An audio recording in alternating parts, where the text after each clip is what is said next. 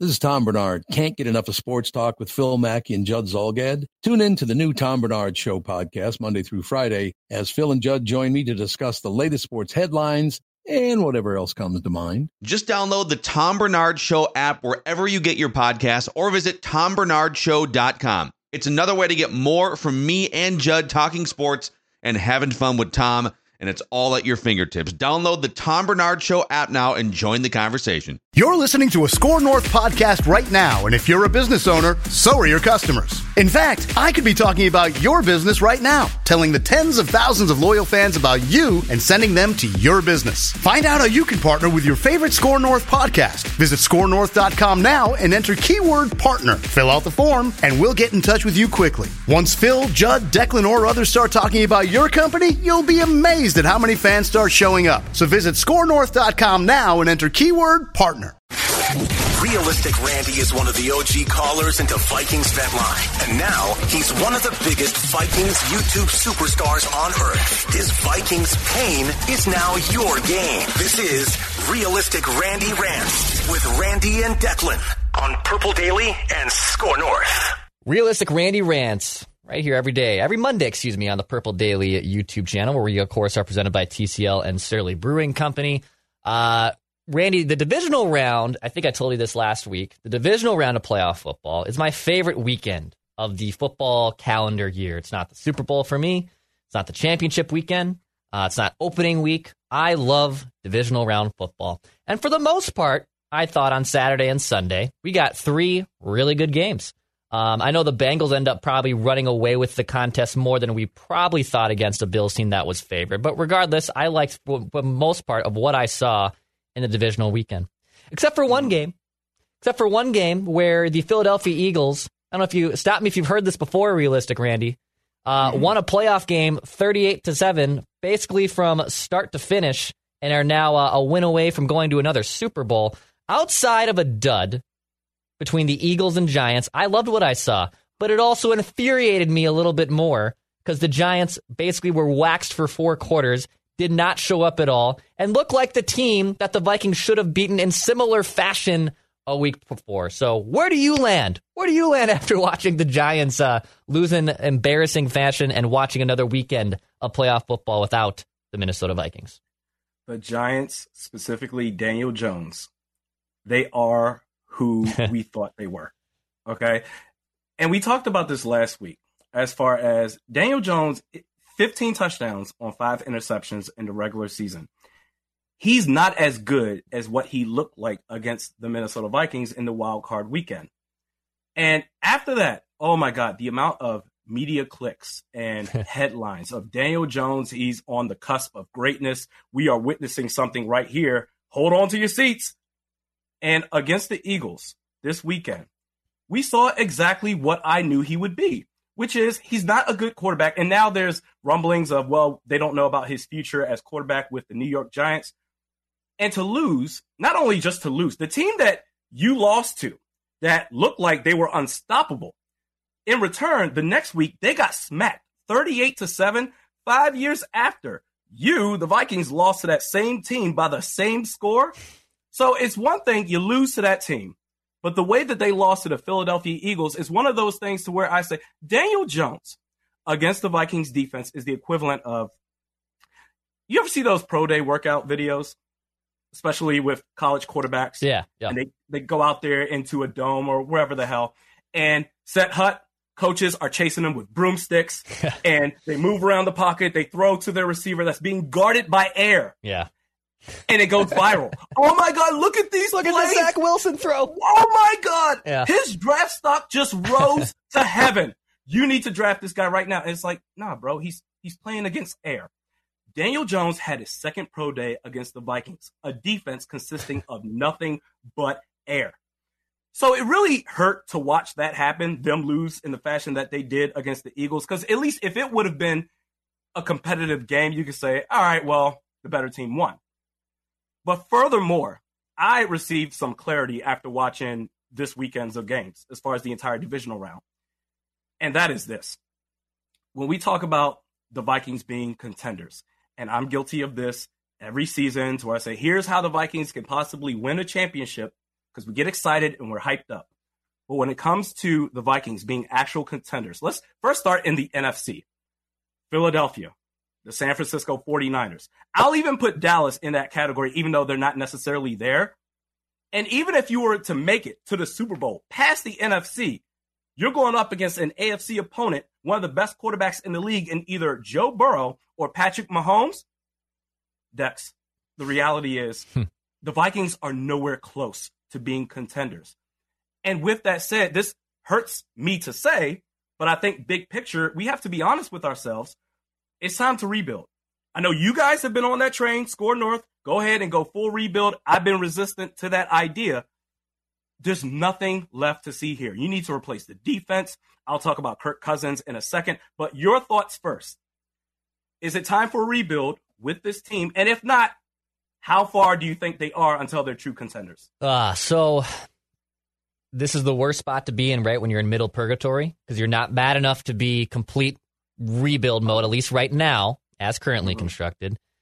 And you're probably still a step away, and you're not going to probably find the necessary tweaks that take you from overnight cute wildcard team to legit NFL contenders, right? That gap, too, is too large to overcome in one singular offseason from this point of view.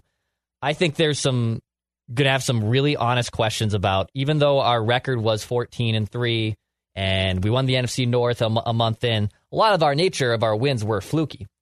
Fluky in the nature of it's not sustainable year in and year out. It wasn't fluky from, if you watch them and how they happened this year, they were fourth quarter comebacks. There is something to be said about how to win when pressure is on, and they accomplished that. The problem is, I don't think with the current construction, when you don't have Patrick Mahomes and you don't have Joe Burrow, it's hard to just, hey, whenever who has the ball last, we're going to win. Like that's the mindset of a Chiefs fan, right? That's now probably the mindset of a Bengals fan, that if we have the ball, peak Tom Brady, same thing. When we have the ball last, we're going to march down and we're either going to get the 3 necessary to win, or we will get the 6 points for a touchdown, and we're going to win this game.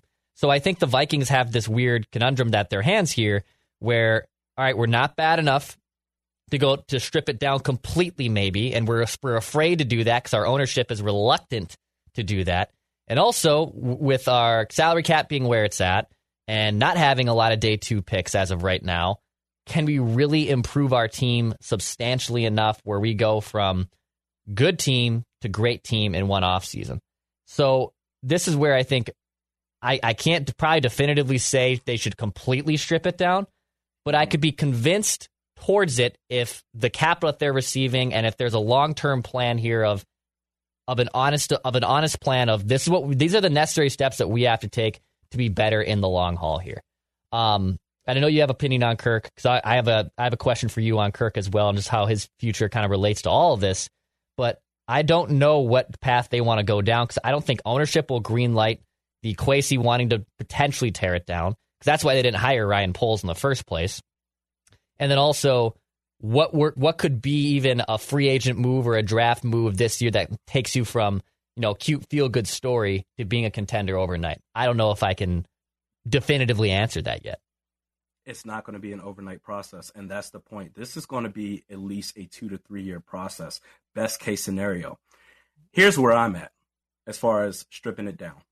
And I'll start with the defense. Outside of your rookie players that in 2023, they'll be your second-year players, and outside of Danielle Hunter, it's open season. Anybody can get it. As far as to free up cap space, you need to get faster and younger on defense. On the defensive line, I was saying Dalvin Tomlinson, Harrison Phillips. I still believe in those guys, but I mean, my God, the amount of maneuvering that you have to do with this roster. At linebacker, Eric Kendricks fell off the face of the earth. Mm-hmm. Jordan Hicks is not good. You have next year a projected starter in Brian Asamoah. After that, you've got nobody, and you still need depth behind that. At safety, Harrison Smith, he's been great for us. I love him. I have a Harrison Smith jersey, but it's time to move on. He's too slow at this point, along with Eric Kendricks. Za'Darius Smith, we talked about this last week. I was saying, hey, we need to keep this guy. Now, I'm at the point now, take the cap savings. You need to rebuild everything with this defense outside of Danielle Hunter. And you know what? If you want to go full rebuild, Danielle Hunter, if you want to go ahead and trade him for what you think you can get, as in a first-round pick, I would at least entertain it. Yeah, I think that idea, and we're probably going to have that conversation with Mackey and Judd on a full episode of Purple Daily as well, because that is a really interesting conundrum that all sides find themselves in. Daniil Hunter's camp side, the Vikings side, their payroll side, other teams that probably would like his services. It's like brewing in this stew of what's going to come out for the actual meal. And I'm curious how that relates to it as well. Let me get back to Kirk here for a minute, okay. Realistic Randy, because Phil Mackey threw out this idea on Twitter yesterday. I'm not sure if you saw it floating around. It was a poll question. It was 4 options for Kirk's future. 4 options. Mm-hmm. So what would you do with Kirk entering the final year of his contract? Option 1, another short year extension. So another 1 to 2 year extension where you lower the cap hit for this season, but then, again, still have to pay the piper as things go down. Option 2 would be you ride out the final year. No extension talks, long-term, short-term. No reducing the cap figure. You just ride out, I believe, what is a $33 million cap hit for 2022, and then or 2023, excuse me, and then just either say goodbye or he enters free agency and you enter a whole bidding war. Number 3, you ask him to waive the no trade, because if you're not willing to give him the extension, and you ask him, all right, well, if you're not happy with that, and you want to find someone else to get paid, or you also maybe you just don't want to be here anymore, we can work with you, but then you also have to work with us on waiving that no trade and what contenders and what teams would you prefer to go to, since you do have that clause in your contract and you have that mobility to do so. And then the 4th option would be another long-term extension. Now, the long-term extension on paper might kind of scare you, but it would lower cap hits for the next immediate seasons, obviously. And it would give you a little bit more flexibility to maneuver a lot more money than it would be to just do a short year extension. So of those 4 options, Realistic Randy, which one would Realistic Randy do if he was running the Minnesota Vikings? I am not interested in an extension, whether it's a 1-year deal or a long-term extension. That's out the window for me when it comes to Kirk Cousins. I would and what I would go after first is to trade him. You have to get him to waive his no-trade clause. I believe you've got teams that may be desperate enough that feel like they're a quarterback away from contending. I talked about this today on my channel, the Jets, the Patriots. If you can't get Kirk Cousins to waive his no-trade clause, then you let him play out his final year. I've seen enough. And this is really ironic because for years, I've been the guy that said, give this man a chance. He just needs the right system around him. The last head coach, they didn't like him. This guy, he does. I think this is going to be a perfect pairing. And I'm telling you right now, I understand the defense that we have on Kirk Cousins on that final play, 4th and 8. I've heard them all. I've seen them all. That's wonderful. I'm sorry. This man is 34 years old. He'll be 35. He ended his 11th season by checking the ball down on 4th and 8. Dexter Lawrence was in his face all game long.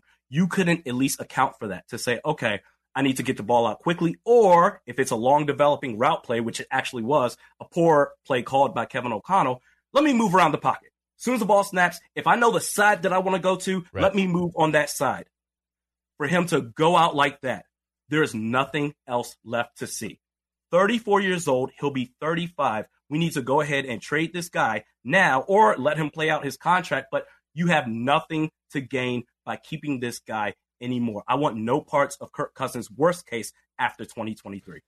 Okay, so keeping on the future of the Vikings and maybe potentially rebuilding, and even the idea of, all right, let's say you can't make him waive the no-trade clause, but also you don't want to enter extension talk, so you're entering the lame duck year, which, I think is the option that I would probably pursue the most. It gives you, again, the the kind of conundrum of, all right, I know what I'm getting out of Kirk, so I know our record won't be as bad as this. They should still be a competitive team. Ride this out and then say goodbye a year from now. So does that mean in this year's draft, 2 options?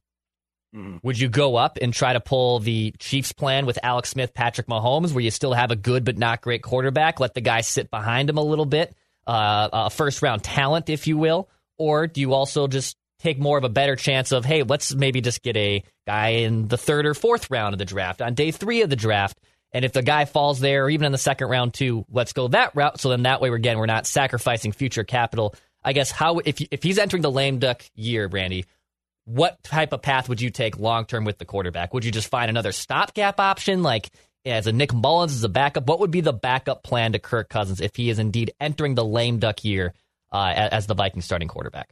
In this draft, you need to accumulate draft picks. And I think in the third round, you've got two options. I talked about this on my channel as well. Hendon Hooker out of Tennessee and Jaren Hall out of BYU. Now, Hendon Hooker, he's 25 years old. A lot of people are scared about that. And he's recovering from a torn ACL. As far as the age thing, I think he's so mature. He's a year older than Jordan Love. Okay. And Aaron Rodgers, he's been there forever. So, and who knows if Jordan Love is going to get the opportunity to play next year. Right. But Hendon Hooker, I think he has that it factor to where you can get him in the third round. Let him sit for a year behind Kirk Cousins. And then when he's gone, assuming that Hooker is healthy in 2024, you can go ahead and let her rip. I think that's the plan. And the problem is the idea of trading up for a quarterback, especially in the first round. I really don't like this quarterback draft class after Bryce Young. And quite honestly, CJ Stroud, it's something about Ohio State quarterbacks I'm just not a fan of. But even if we want to say he's elite as well, fine. After Young and Stroud, I've seen names like Levis and Anthony Richardson, and those are ultimate projects. I feel like Hendon Hooker, he has it. Standing in the pocket, everything you want, can be mobile as well, but doesn't force it with his legs. That is the guy that, and I don't know if the injury, maybe it's the injury and a combination of his age to where, okay, he's not going to be a first round pick, but I just feel like that's the easy call to make. Anything beyond that or anything in between Hooker or Jaren Hall and Bryce Young and CJ Stroud at the top, it gets a little bit murky. So I would go there. All right, well, let me ask you this next rebuild question here, because if you're going to do that, if you're going to enter the rebuild, does that hurt the potential idea of extending Justin Jefferson? For two reasons. Number one, would he sign up for that, knowing that, all right, I finally get to the playoffs after year 3, and if we're going to strip it down and it's going to be a year again or two that I won't even be back here in the playoffs, do I want to be a part of that? Or two, the other bigger question probably is, do you look to flip him after a certain point and let someone else try to overpay for him and you get draft capital in return? Basically, what would the future hold for Justin Jefferson and the Vikings if you indeed wanted to enter a rebuild immediately? I think the Vikings are stuck between a rock and a hard place, and here's why. I would have internal discussions with Jefferson and his camp and say, we will give you literally all the money. But on top of that, we're looking to move on from Kirk Cousins. How do you feel about that? And the reason why I don't think it's going to make a difference is because with Kirk Cousins at quarterback, the most that you're going to get is maybe a playoff appearance and maybe a win at best. If I'm right, as far as this is going to be a 2 to 3 year project, that's all that you're going to get. Furthermore, if you say, well, let's go ahead and move on from Kirk Cousins, you got the money, so what's there to bitch and moan about? If there is something to bitch and moan about, the thing is, if you want to argue keep Kirk Cousins for the sake of keeping Justin Jefferson, the difference here is that this man, Jefferson, he's got eyes just like the rest of us. He sees his boy, Jamar Chase, his LSU buddy, consistently back-to-back years in the AFC Championship game with a quarterback like Joe Burrow. And Jefferson knows that Kirk Cousins is nowhere close to that. So knowing that information, I think you're damned if you do, damned if you don't, as far as keep or let go of Kirk Cousins for the sake of keeping Justin Jefferson. Oh, yeah, it's a good point, too. Obviously, he's very close to Jamar Chase, and Joe Burrow, of course, was his quarterback in his final year at LSU, so he has familiarity probably watching both those dudes and saying, man, I want that, too, right? Like, I know that those two dudes are dogs, and those two guys are really good players, and I wish I had that as well. Yeah, it's an interesting area because I think we're entering an area where wide receivers are becoming just as important as quarterbacks, especially in terms of contracts and how they're getting paid and how they're being valued. So would a team, if you enter the rebuild and Justin Jefferson said, nah, I don't want to be a part of this, do teams come calling? Would they give you a potential haul for him? Yeah, they probably would. So you have to entertain it. But yeah, I'm kind of with you. I mean, you can't let him walk away necessarily easier. But here's the argument to me, I guess, against either entering the full rebuild from the offensive side. So you have Justin Jefferson, right? You have TJ Hawkinson. I'm probably down to move on from Dalvin Cook at this point, but also maybe he's still ride it out for one more year because it'll be easier to move on after that situation. So you have a pretty established running back there. You have two cornerstone tackles in Christian Darrisaw and Brian O'Neill.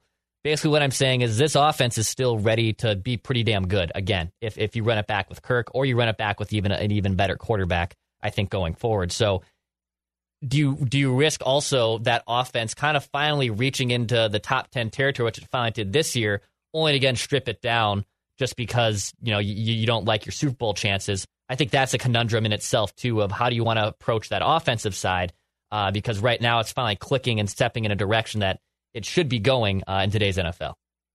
So I talked about the defense, stripping that down. Let's talk about the offense for a second. Dalvin Cook, the footwork is no longer there. Dalvin Cook in 2023 has a cap hit of $14 million.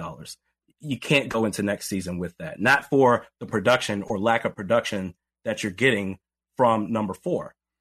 I'm at the point now when it comes to running backs, no more second contracts for that position. They are literally a dime a dozen. If you look at the teams going into the conference championship games, you got Joe Mixon with Cincinnati. Okay. Now, when it comes to, the San Francisco 49ers, they were going to be a playoff team regardless. Yeah. But they added on top of the luxury of what they have, they traded for Christian McCaffrey, who, by the way, in Carolina, as the superstar there, they couldn't go anywhere, not with him as the lone player. So you add McCaffrey to Brandon Ayuk and, George Kittle and Deebo Samuel. Of course, it's going to be wonderful. You don't need running backs, expensive running backs anymore. I'm good to roll with Kene Nwangu and Ty Chandler, who got a lot of hype in last year's draft. So I want to see what he's all about. You need a real number 2 wide receiver, Adam Thielen. That project is over with. Yeah. And the interior offensive line.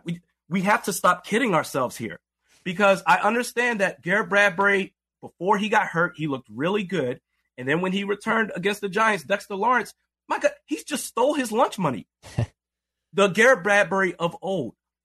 I've seen enough of a sample size. 3 out of 4 years from Garrett Bradbury. We can't keep kicking this can down the road. You need a new center. Ezra Cleveland, he's not good at left guard, but I think because Ed Ingram has been so terrible at right guard, he takes a lot of the attention away from Cleveland. Because of all of these holes, not just with the interior offensive line, at running back, on the defense, everybody but Danielle Hunter, unless you decide that you want to trade him, there are so many holes to account for that if we want to go ahead and say, we'll bring back Bradbury and we'll bring back Dalvin Cook and whatever, we're going to get more of the same. Actually, with that gauntlet of a schedule, who's to say that you're going to get anywhere close to 13 games? You're just delaying the inevitable. And at quarterback, every year that you fully commit to this guy, and we're going to bring Nick Mullins as the backup or Sean freaking Mannion as the backup, every single time that you do that, you're going another year of developing your future quarterback, which you can get him, I think, a possibility in this draft. And if it doesn't work out, guess what? You can try again in 2024. Yeah, there's just like perpetual fear of, all right, if you move on from Kirk, well, what are you going to do? It's like, well, I don't know. You start over. Is it really going to be that crippling? Like, you're not saying goodbye to Patrick Mahomes. You're not saying goodbye to a generationally good quarterback. It's because a franchise like the Vikings have been so starved for the franchise QB. And look, Kirk is the franchise quarterback. He's been here for 6 years now.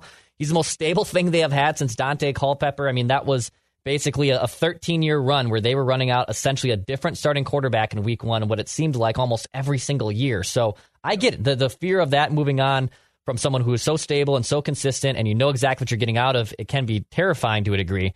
But at the same time, it's not crippling. It's not franchise crippling to me. So it is a very interesting area that the Vikings find themselves in. Randy, I do want to get on the defensive side of the ball. Before I do that, though, shout out to our friends at Park Tavern, the official sports bar of the Sports Stat. It's located here in the Metro and the Twin Cities in St. Louis Park. It's right off Louisiana Avenue. A great time for bowling, great time if you want to get into an event area. Some great bar food as well, great beers on tap. Go check out Park Tavern off Louisiana in St. Louis Park.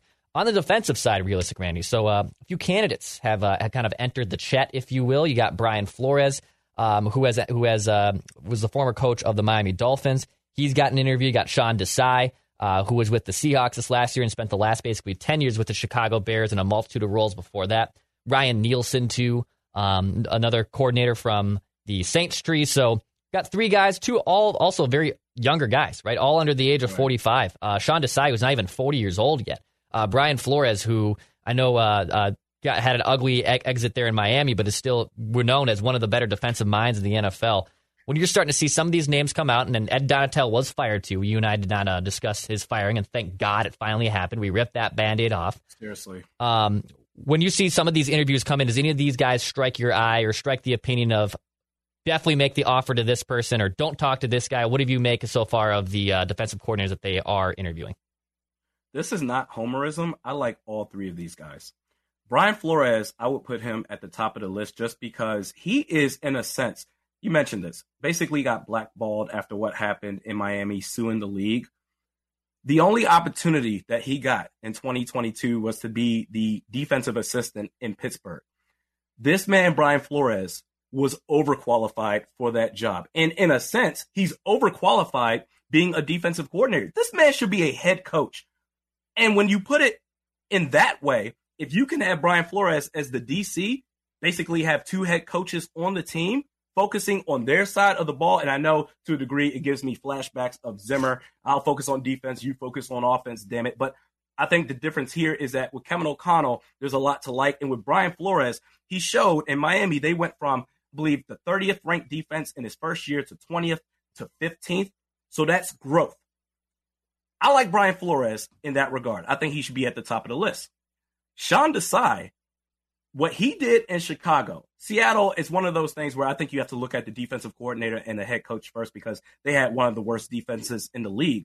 But what he did in Chicago, 2021 as a defensive coordinator, they had the 6th ranked defense, 9th against the pass. And the passing defense is where this Vikings defense struggles the most. So it's very enticing. He is a young guy.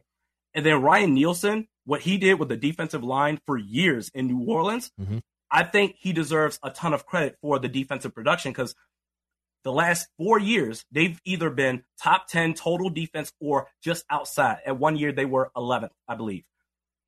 You can't do anything on either side of the ball if you can't dominate the trenches. And what he did running the defensive line in New Orleans, you're not going to be able to be good against the pass or good against the run if you can't dominate in the trenches. So because of that, I think by default, he understands what a defense, he understands everything it takes for a defense to be successful. Because if you can revamp the defensive line here, everything else will fall into place as long as you're drafting and signing the right guys. I don't think you can go wrong with either of these guys as the new defensive coordinator of the Vikings. Yeah, I don't look at any of these names and I'm automatically out on. I like they're going to go in younger. I kind of like, too, that, look, at the time when they hired Donatel, we thought, oh, great, veteran dude, and he can just kind of run that, and we should be good there. He's been around numerous organizations, and this should be fine. Then it turned out, oh, that was actually a really bad decision. It ended up not working out. Well, now you're getting some of these more young bucks in here, right? You're getting more of these Sean Desais who are less than 40 years old and have been around the NFL for years now. Yeah, I think Flores is my top option. And look, he's getting head coaching interviews. I believe he interviewed with the Cardinals on Monday as well. So he might be still looking to get a head coaching job. And to be honest, even if he got this job, when he does turn around a Vikings defense, it's a springboard for him, right? Like it would be a one and done situation where if he comes in here, turns the Vikings defense to be a respectable unit or somehow even peaks that, I mean, he's for sure a lock to get another head coaching gig this time a year from now. So it's a springboard position for him. And, I'm sure that's probably the same thing for Desai, who has now been an assistant coach or a quality coach for the last 10 years, that it's probably a springboard position. You always have to take those risks when you're hiring these younger coordinators. But I've liked all the options that they do here. But then it also comes down to, all right, if we have to really rebuild this defense, which the Vikings really have to do in the draft and free agency, how much can they really walk in here, turn the key over, and make it a respectable unit? I mean, there's just so many question marks. From your point of, do they even keep Danielle Hunter? Are they going to cut guys like Eric Kendricks, Zadarius Smith, Harrison Smith? Plenty of options to basically be overhauled here. How much can a new defensive coordinator really step in here and make this unit better overnight? It is kind of a long shot as it is. It's going to be a long process, but the way you just described it, it's got me having second thoughts on Brian Flores, just because you're right. If he has some sort of success here, assuming that he is the DC, he's going to be a head coach the following year. You need consistency on this defense. You need someone that you can rely on at least for 2 years. My goodness. So when you put it that way, I guess by default, I would have to go either Ryan Nielsen or Sean Desai. as much as I love Brian Flores, just because I don't believe he'll be here after next year. And this is going to be a 2 to 3 year process. Yeah, that's where I'm so curious of what defensive coordinator they want to bring in, and can they really fix it overnight? And yeah, I mean, they have to hit home runs in the draft. They have to hope guys like Lewis Cine and Andrew Booth step back in and weren't just, injury riddled and ineffective their rookie season. So yeah, there's some options here, but man, it's going to be tough for them to basically make that flip overnight. A couple other questions for you here is realistic, Randy. But before I do that, a shout out to the Kirk Cousins, Crazy Canadian Cousins Crusaders. You go to kirkcousins.org/foundation to donate now. We all can agree that it's a great foundation to go. When you go to donate, you can mention you heard us on Purple Daily. Go check out kirkcousins.org to learn more and donate now. Realistic, Randy, when you're watching these divisional round games too, and now we're entering conference championship weekend here. Are there anything else too that kind of stuck out from this weekend throughout any of the other games that relates back to the Vikings of, man, I wish the Vikings could do this? Or are there any lessons that were kind of learned that you watch from playoff football that you'd like to see the Vikings adapt going forward? The only thing I can think of is going back to Kirk Cousins. If this man wasn't commanding a $30+ million cap hit every single year, and I know you're talking about the long-term extension, the initial discounts that you'll get on the caps, but I would imagine that towards the end of that contract, you're going to be in the same situation. If he didn't have these huge chunks of cap hits every single year, which is basically putting your flexibility on the roster in a bind, then my goodness, you could really build out this roster. You see defensively what Philadelphia has done or what San Francisco has done, the defensive line that they have. Nick Bosa, everybody talks about Nick Bosa. Eric Armstead is one of the most underrated players in the league. They got him out there. If he were to take a serious discount, you could really build up this roster in free agency. Ryan Poles, I talked smack about him, but he has that opportunity his second year as GM. Then, okay, we can talk, but he's not going to do it. He's never going to do that. Kirk Cousins, he's all about the money, and I respect that. But he's not worth it. He's not a Mahomes. He's not going to be what Burrow will soon get paid. So in that situation, in that case, what are we doing here? I could see a situation against the Giants. If you had a defense like San Francisco or Philly, you would have blew them out the water. You wouldn't have needed to rely on a 4th and 8 play to extend your season. I understand that. But the reality is it's not real. It's never going to happen because he wants his money. And if you want his services, that's what you're going to have to fork up. And I noticed this, Mackie pointed this out, I believe, on Purple Daily today, but the remaining 4 playoff teams, all of them basically have guys under rookie scale contracts, outside of Mahomes, of course, who's making 17%, and he's the best quarterback in the NFL, potentially maybe the best quarterback we've ever seen. So it's an exception there. So that's where, I mean, outside of 2016 when Brady made the epic comeback, I believe, against the Falcons, obviously in the Super Bowl, it's been a rookie scale contract for just about every single dude outside of the Tom Brady wins. So that's where it's so difficult to justify it. And then also, unless you have a guy like Patrick Mahomes or Tom Brady, who are generationally bona fide Hall of Famers, one of the best to ever do it, it's really, really hard to win a Super Bowl overpaying for a above average quarterback when you're giving them top 3 money. It's interesting, man. Brock Purdy's been a baller for the 49ers. Joe Burrow is right up now in the conversation to me, also with Mahomes, is one of the best guys in the NFL. It's been a treat to watch. But then also, like, what does Philadelphia do with Jalen Hurts going forward? Like, he's going to get a payday, and yes, he deserves a payday. But what does Philadelphia offer him, and how much money do they want to give him? It's an interesting conundrum that every team does have to face. This is not an option that just the Vikings had themselves in. It's an interesting problem that's going to be developing throughout the rest of the NFL. You need, when it comes to the quarterback position, get him on a rookie scale, and then if it's time to give him his second contract, he better be damn good. Yeah. Otherwise, you move on to the next guy. With Jalen Hurts, I think he is that damn good.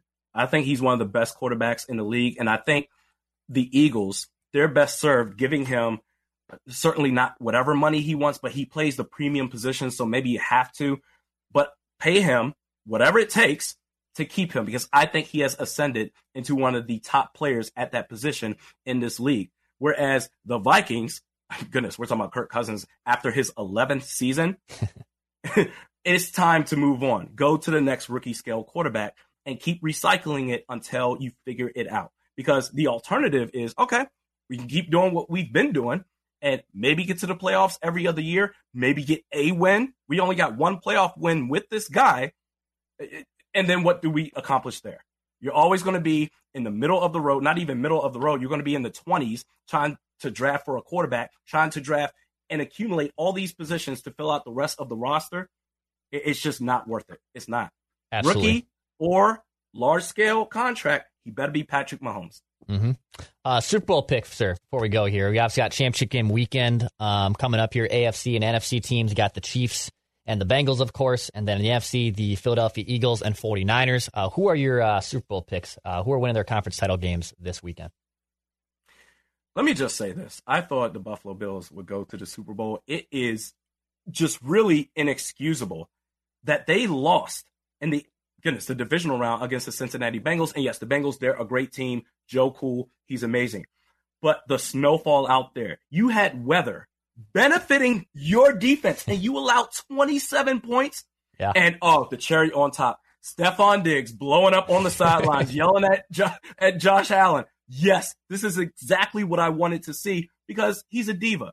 It was only a matter of time before he blew a head gasket. But as far as the conference championship games, I listen to New Heights podcast. That's the Kelsey brothers. Oh, yeah. And they do fantastic. It is a great listen.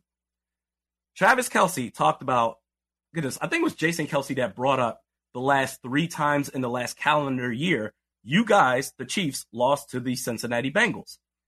And Travis Kelce said, yeah, Joe Cool. I don't know what it is. We'll have to figure out the next time we play. So I'm going to go with those odds. I'm going to say that the Cincinnati Bengals will win the AFC. Mm-hmm. And then on the NFC side, I think if this were in Santa Clara, I would say it's a toss-up, but it's something about going to the Link in that situation, an NFC championship game, and the experience that Philadelphia has over San Francisco. I just, the players that they have on that roster, it's deeper than they're just a really good team. Philadelphia, they rep their city. Same thing with the Niners, except Santa Clara, they don't give a damn about the Niners. It's nothing but big tech guys out there. They go work in Palo Alto, and then they come back. But the Niners, they rep the Bay Area. I just think that for Brock Purdy, the magic is over with. This ends now. It's one thing to kick ass on your home turf at Levi Stadium. To go to the Link, Jalen Hurts, an MVP candidate, I just think it's too much to overcome. I think both defenses will be great, but Jalen Hurts will be the difference maker over Brock Purdy. So I got the Eagles and the Bengals going to the Super Bowl. Yeah, that's honestly going to be my pick as well. I know Arrowhead's a tough place to go in and play as well. But Joe Burrow's done it. Like, Joe Burrow's gone in there and beaten them. And Mahomes now with this ankle sprain. I mean, the fact Chad Henne, I didn't know Chad Henne was still playing football. The fact he had to come in there for a couple series, but also goes to show how amazing Andy Reid is that Chad Henne can step in for a few series and did not completely shipwreck things when Mahomes obviously had the ankle situation. So, yeah, I think it's another repeat. I think the Bengals go back in there and they win another game in Arrowhead. Would I be shocked? Obviously, the Chiefs will be favored, win that game and go on to the Super Bowl. No, I won't be shocked by that. But I will say, I think I'm with you on the NFC side. I don't think Brock Purdy and the Niners can go in there and win in one of the most hostile places to play. Jalen Hurts is now more healthy. He's a dynamic dude. You could maybe give the tail of the tape to Kyle Shanahan being a better coach than Nick Sirianni at this point, I guess, just from experience to a degree. But outside of that, I think the Eagles, for the most part, stack up a lot better, and I just think they're going to have a really tough time stopping Jalen Hurts. So I'm with you. I think it'll be Bengals-Eagles in the Super Bowl when we meet up next week, man. The mistakes that Dak Prescott made last night, Jalen Hurts, he's not doing that, especially on his home turf. No, not at all. Yeah, and classic Cowboys, 2 years in a row, just like, what the hell was that last play of the game? Like, that's what you ended up coming up with? Like, what was that? What the hell was center. That? Yeah. Give him a contract. Zeke playing center, and then they just throw a quick little out to the sticks, and all right, tackled. That's ball game.